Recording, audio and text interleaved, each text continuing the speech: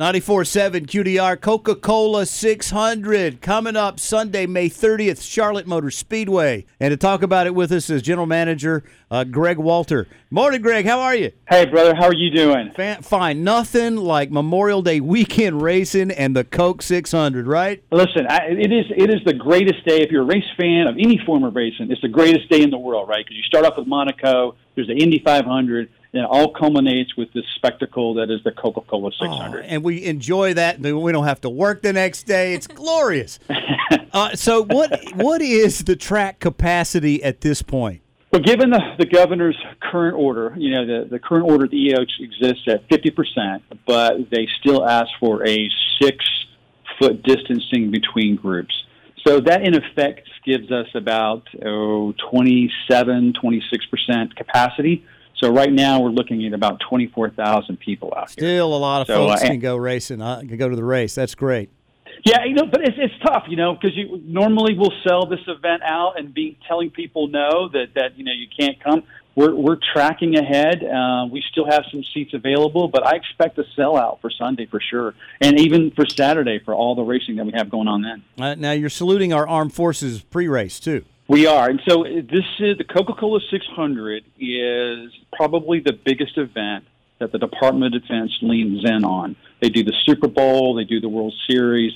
The Coca Cola 600 has every branch of the military. Actually, we were just up at the Pentagon last week. We took Brad Keselowski over to Arlington to see the changing of the guard. Wow! It is a somber time for us. I mean, it's Memorial Day, right? We think of it as a big holiday weekend, but it's a time to remember and honor those who paid the ultimate sacrifice.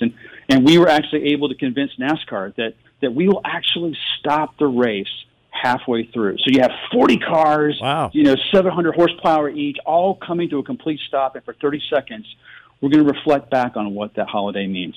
Wow. And I saw that you're putting on the drivers' cars names of fallen servicemen and women. I thought that was a really awesome tribute. It's part of the 600 miles of remembrance, and every team has the name of a fallen serviceman or woman on their car. And a lot of times what we'll do is we'll build connection points with the Gold Star family. So, the parents or the spouse of a fallen service member will connect with the team, with the driver. And what's cool about our sport is these drivers, they get it. They understand, what the military means for our country. They understand the sacrifices that are made in terms of securing our liberties. And it is a most patriotic thing. I've been in sports entertainment for actually since Moses was a child, and this is probably the most moving thing emotionally as an American that you will see in any kind of sporting event. So now we saw that Luke Combs was at Daytona. Have you guys gotten an artist for the Coca-Cola 600 yet? Can you tell us? No. Yeah, still working on. No, not yet. I don't want to spill all the beans yet. All right. But, we're working hard on that one, though. We're kind of limited in this state because we get people on the ball field. We're still trying to keep the competition bubble secure. Be sure that there's a separation between the competitors and the fans.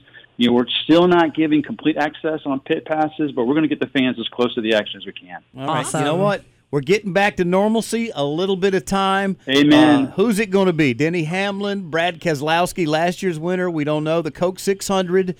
Tickets at charlottemotorspeedway.com, charlottemotorspeedway.com, or 800-455-FANS. On the phone with us, Greg Walter, General Manager of Charlotte Motor Speedway. All right, let's go racing. Woo! Amen, brother. Crank them up. Boogity, boogity, boogity. Rag.